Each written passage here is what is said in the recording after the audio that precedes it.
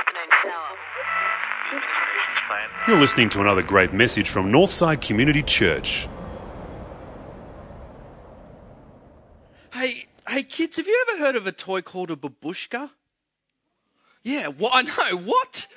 You know, it's crazy. Before that, you guys had iPhones and stuff, right? I didn't have iPhones and iPads and that. The best toy I could find as a kid was called a babushka. Yeah, it's this Russian nesting doll. It's this funny little doll, right, that I wish I could have bought one in today, but you can't buy one anymore. It was only back in the 80s that I'm obsessed with, you know. And you would crack this doll open, and there would be another little doll inside. Have you seen them? Yeah, and there would be another one, and then another one, and then another one. I love babushkas. They're really fun. They're more fun than an iPad. I loved them as a kid. And look, what makes a good babushka? Well, it's like the nested doll principle that even designers use that say that within a particular object there's a recognizable relationship to the master. You see, every little bit of the babushka looked like the big mother babushka, or matrushka, as it should have been called if you do your research on babushkas. Now, what has this got to do with one of the most famous passages of the Old Testament? And it's simple. What Moses is trying to do here is create God's babushka factory. Right? He's trying to create a babushka factory here. In Deuteronomy chapter 6, he's doing that. In Exodus, he'd been up to Mount Sinai. He'd received the design principle for this babushka from God. Come down off the mountain. Now, literally, the nation is literally all over the place. They look nothing like the master. And he pulls all of the parents together, which is something I never picked up until we studied this passage this week. Pulls all the parents together. Says this, verse 2, "These are the commands, decrees and laws the Lord your God directed me to teach you to observe in the land that you are crossing the Jordan to possess, so that you, your children and their children and their children and their children..." It's a babushka. It's a babushka. And see, so what Moses is saying is God's plan is to start making some babushkas. I'm giving you these laws, he's giving laws not because he's a control freak, not because he wants to make our life boring, but because he's saying, I want you to look like me. And by the way, it happens to be the best way to live life. And so the people of God is God's babushka factory. And what we see in this passage quickly this morning is the source of that design and blueprint. We see how that blueprint is transmitted through the generations. And then we see the reason why we're to obey this blueprint. You see, first of all, the source of the blueprint. If kids are going to look like the master blueprint, then you need to know the master design. Verse 1, "These are the commands, decrees and laws the Lord your God directed to teach me to observe." In other words, Moses is simply saying, here is the babushka blueprints. And so it means this morning, and even for us guys, kids, is if we've got a blueprint for life, are we going to follow God's blueprint for life, or are we going to follow our own blueprint for life? That's the first one, the source, but then the transmission of that blueprint. Here's the interesting thing for me that I got out of this passage. What's intriguing here is, why is Moses talking to families? I mean, why didn't he get all the scholars together? Why didn't he get the smart ones? Why didn't he get the writers? Why didn't he get the artists to transmit this stuff throughout the generations? And look, here's the insight. As I get older, one of the scariest things, and Sarah was alluding to this, one of the scariest things that I'm finding as I'm older is that as independent as I like to think that I am and as learned as I am, I'm looking and acting more and more like my parents. I mean, now I'm sure this has never happened to you, those that are in a marriage situation, but you have one of those sorts of moments and your spouse or partner says to you, "Oh my goodness, when you say that, you sound just like your father." And I'm thinking, how does this happen? Oh, it's funny because my father always said to me, if you want to soar like an eagle, then don't fly with the geese. And kids, when I used to hear that, I used to look at him thinking he was really strange. But I got the principle, and that is that we are inevitably a product of the context and the influences in which we spend the most time. The people we eat with, the people we play with, the people we stay with, and realistically for every single one of us in this room, whether we've left home or not, that place is our families. So undeniably, although not 100%, we're realistically a product of our families, and that is why families are so critical, and that is why Moses is a genius. Right? Because he thinks, if I've got to transmit this blueprint through the generation, don't go to the artists, don't go to the scholars, go to the parents. And so simply saying to us this morning, simply tell your kids to obey God. Done. That's my message. And you're thinking, clearly, mate, you have not had kids yet, because it is a miracle to even get my kids to obey me, let alone God. So we can't just tell them. And you know what kids are like. If you want to tell kids, we've talked about the source of the blueprint, the transmissions of parents, but whenever you want to tell kids to do something, what is the first response from them? Why? Yeah, either no or why. Why? Why should I? Why should I? And what is just amazing about this, you can tell that the Bible is an inspired document, is that the Bible already knew this. Because in verse 20 that we didn't read from this passage, it says, check this out, verse 20 of Deuteronomy chapter 6, in the future, when your children ask you, what is the meaning of the stipulations, decrees, and laws of the Lord our God, tell them this. When your children ask you, why? Why should we obey God? Tell them this. And what's our response when kids ask us why? Because I told you so. Because I said so. And what's even more amazing this morning, wow, talk about revelation of God. Even more amazing, verse 24, the Bible gives us that answer. Verse 24, tell them this. The Lord commanded us to obey all of these decrees and to fear the Lord our God. So the Bible's saying when the kids ask you, why should you obey? Verse 24, tell them because God said so. Amen. But come on, it's not that. There was something in the middle. I went from verse 20 to 24. We skipped something. It said, tell them what? And it's wonderful. Tell them the reason. It says, it doesn't go to verse 24 straight away. It says, tell them the reason. It says, tell them about Egypt. Tell them about Egypt. Tell them about the way that we were once slaves. And this incredible God broke into our lives and with acts of mighty hands pulled us out of that and brought us out of Egypt and brought us into a relationship with him. Tell them the reason why we obey. You see that? What's Moses doing there? You know what he's doing? He's preaching the gospel. Now, some of you that are more learned and theologically trained are saying, come on, kiddo, he can't be doing that because we're in the Old Testament here. No one's heard about the gospel yet. But I'm saying he's preaching as much as he knew about the gospel of Jesus Christ. Because anyone who is a Christian understands that at one point we were spiritual slaves. At one point we were in the wilderness. At one point we were lost until this almighty God broke in and with acts of mighty hands raised his son from the dead and saved us more than plagues and all sorts of horrible things happening and slavery. He saved us from death. And so anyone that calls themselves a Christian says at one point we were outside and God broke in and saved us. So in other words, Moses is preaching the gospel and he's saying when people are to obey God's blueprint, they need to know why. So therefore, when your child comes up to you and says, why do you obey God, Mummy? And why do you obey God, Daddy? Tell them not because God says so. Christians obey these laws and decrees not because they have to, but because we want to. And it was always that order. Israel was loved first, saved second, and then they obeyed the laws of God. And it's exactly the same way with a Christian this morning. So if people are going to obey God's blueprint, they need to know the reason why. And so finishing up this morning, guys, Moses thought it was important enough to gather the nation together and talk to the families and the parents. Why? Because families form the future. Future generations that go on and on and on. And yet, what do we do in a world where we see families falling apart all over the place? Where do you go to create something that is so hard to maintain? Where do you get that sort of power? It's the only family that has a source of power at its very heart, and that is the church. The church is the family of God. The church is the last frontier for the family in our society today. And it means our family ministry is not, sadly, how some churches treat it. Our children's and family ministry is not a place where we just send the kids to go so the grown-ups can have their special time.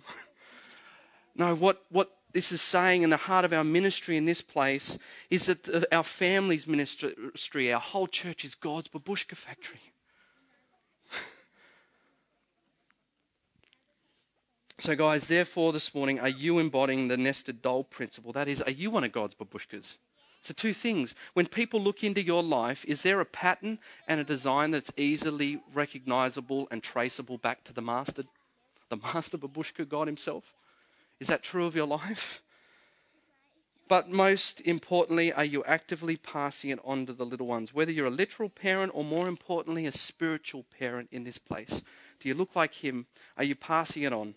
How do we do that? Well, we're going to hear a bit from Sarah now as she gets down to the nitty-gritty practicals of it all. Thanks, Sarah. That's right. That's great, Sam. It's great to hear the why and to the background of where all this is going. And I wanted to really tap into a few things of what this could look like. You know, that passage of Deuteronomy 6 gives us a great model, and I want to unpack that a bit. But firstly, kids, have a look at this photo. Does it look like your family? Is your family always smiling, always doing what mum and dad says, never arguing, doing their homework without even being asked? What about this one? Is your family a bit crazy sometimes? Mucking around, being silly and having fun? See, family life is messy. It's different for everyone. It looks completely different to every family here. But it's jolly hard work too. And there's no single model for success. But I love that Moses passes on this plan of attack. I absolutely love it. But do you know what I also love? Is that there's so many things outside of a family unit or outside of an individual that means that we can do this together. That it's not just on our own. We spoke about this last week in Kids Church, that God gave us the Holy Spirit to be with us, that He is there to help us. And God also loves for us to connect in with other Christians, to come together on a Sunday and hear His word. And we love Sundays. We love Sundays at Kids Church, don't we? We have so much fun down there. And we love it. We love to catch up with you, to learn together and to worship together. But a while ago, I heard this fact, and I guess I knew it to a certain extent. But when I heard this fleshed out and described this way, it hit home a little harder and made me realize as to what this is all about. You see, there are 52 weeks in a year, right? Which is 52 weekends in a year, which anyone could join us at church on a Sunday. 52 weekends in a year when any child could be with us in Kids Church. But we know that with holidays and sickness and travel for sports, a perfect attendance record is really not realistic. Well, on average, a family that normally attends church could be attending about 40 Sundays a year. That's 40 hours a year that we have to foster the children's spiritual growth. And we don't take that lightly. We put a lot of work into that because it's such a powerful time together. So 40 hours a year that we have. However, a parent or a legal guardian of that same child has approximately 3,000 hours a year. Not 40, but 3,000. That can be a bit eye-opening. What does that mean? Well, some of the parents have heard me talk about this concept of orange a little bit lately. And we're really deepening into this because it's a partnership that is so powerful. When the two come together, it's so much greater than individuals working on their own. So we give the church the colour yellow, the light of the church, sorry. We give the family the colour red for the love of the family. And kids, what do we get when we combine red and yellow? What colour?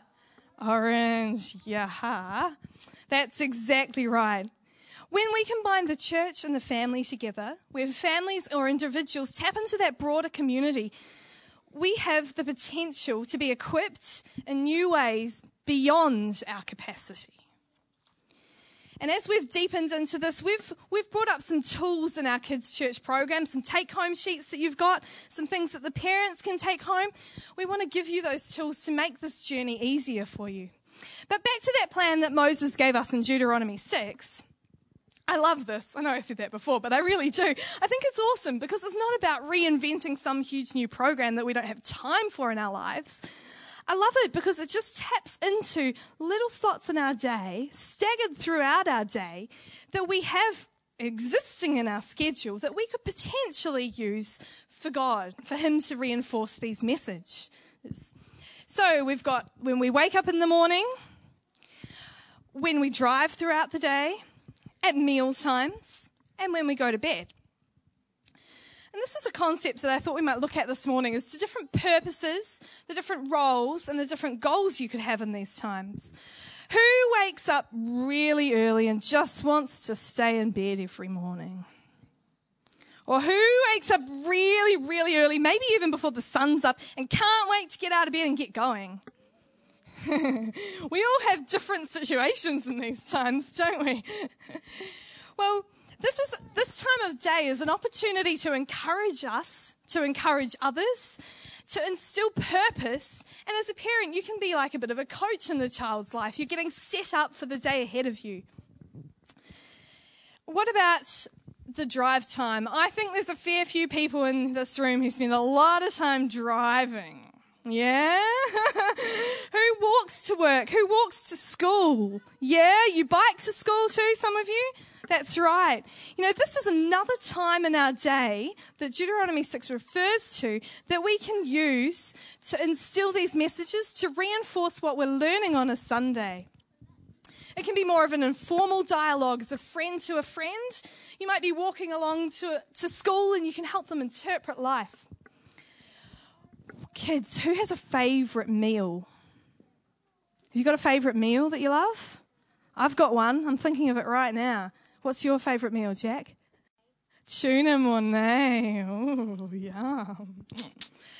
My favourite is a lamb roast. Being a Kiwi, I love a good lamb roast. It's one of my favourites.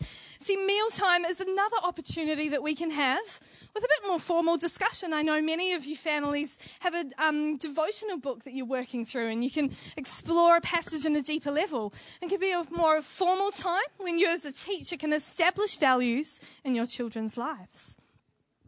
Bedtime. It's an opportunity for more intimate conversation.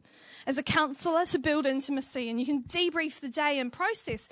And I love this moment of the day because you can debrief and you can process. But the greatest thing is that you can leave the day, you can leave the thoughts and the emotions at the foot of Jesus. You can leave it with Him, allowing for rest. So that's just an idea of perhaps how we could start to bring some focus to these times.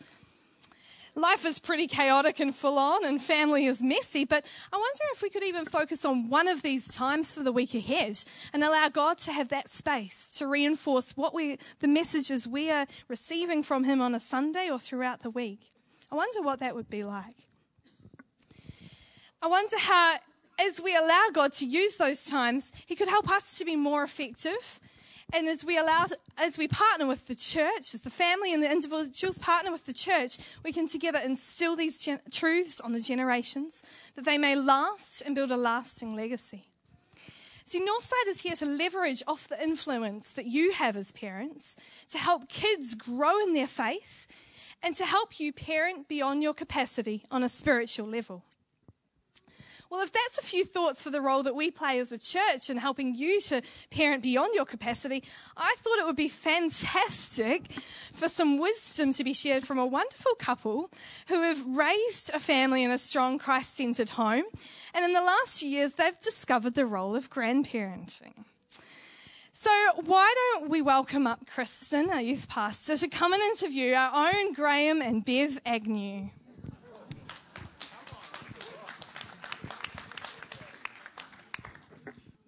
I know a lot of you here this morning are also on this journey of being grandparents. So it's a real great opportunity for us to hear not only from grandparents, but also from our senior pastor, Graham, and his beautiful wife, Bev.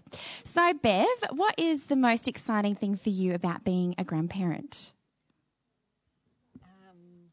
I think initially it's just the unexplainable deep love that you have, and it sort of brings joy and laughter and smiles and happiness into your life. Yeah. You just don't expect it. Yeah, beautiful. What about for you, Graham? Yeah, I think if you enjoyed parenting, which we did, it's sort of like a second go at parenting. All the fun but no responsibility, which is awesome. That's a great aspect of grandparenting. Yeah. And Graham, how important is the role of a grandparent in the spiritual formation of grandchildren? Well, in light of what we've been saying this morning, I think it's very important. Depends on what your family setting is. Both our kids are active Christians and very heavily involved in the church. So our role, we see it as we're just kind of reinforcing what they are already doing with their kids. And so in the way we try to model our Christian faith, the fact that we've been around a little bit longer than their parents, they see that this does work down through the generations, as Sam was saying. That's I think it's an important role. You can really help the kids to see that this is a lifetime commitment. Yeah. So this is a photo of Graham and Bev and their beautiful children and their grandchildren. So you guys don't live near your grandchildren. So how do you influence your grandchildren being so far away from them, Bev? Well, you've really got to work much harder at it. And I guess the best way to influence anybody is by your presence there. For me, when we first had grandchildren, I decided that I would try and make an effort to be there probably once every 2 months for a couple of days. So that was sort of full on for those couple of days. I've tried to maintain that. It's pretty expensive. Just to be in their lives there. And obviously when we're not there, I mean, there's technology to rely on, there's phone calls, and as our eldest grandchild is now 6, it's great to have phone conversations with her. That's when most times she's ready to talk a lot. Other times she's just, this last week she said, I'm dealing with something, I can't talk now. So, there's a lot of humour in it. And she loves to recite. She's going to a Christian school now, and she loves to recite to us the Psalms that she's learning, so we can share in that. That's great. Graham, did you want to say anything about influencing from a distance? Well, as Bev says, it is very difficult because of the distance, but there'll come a day when we'll be able to be a little bit closer in the years to come, and that'll be great. But at the moment, we make a very special time of those visits to Adelaide. They are just precious every single moment. We like to do special things for the kids. I have a saying, what happens at Grandma's stays at Grandma's. We do some special things with the kids that maybe the parents aren't able to do time-wise or whatever. And we have lots of little chats with them about God and about their life and how he can influence them for life, Yeah. And Graham, what would you say to parents here about the important role that grandparents play, particularly in spiritual formation and what they can learn from grandparents? Yeah, some of you know I was at a dedication service once in America at an African American church, and the minister said, sometimes I'm asked, what is the role of what is the role of grandparents in the family? And his answer was, your role is interfere. He was obviously projecting his own aspirations as a grandparent. Now, clearly that is not the role of grandparents. But I would say to parents, discover what the role of the grandparents is for you, because they can be a great support. I mean, you've got to establish boundaries. No parent wants their grandparents to be saying, you shouldn't be doing that, and we didn't do that, and that's just... But, establish some boundaries, but also look for ways in which the grandparents can support you in your role as parents. They can take some of the pressure off. They can introduce more of a fun component. They can do lots of babysitting if you're really nice to them. I think they can work in together really, really effectively if a bit of thought and time is put into that. Perfect. Yeah. Well, let's thank Graham and Bev for their wisdom and for sharing with us this morning. Thanks, guys. Let's go have a seat.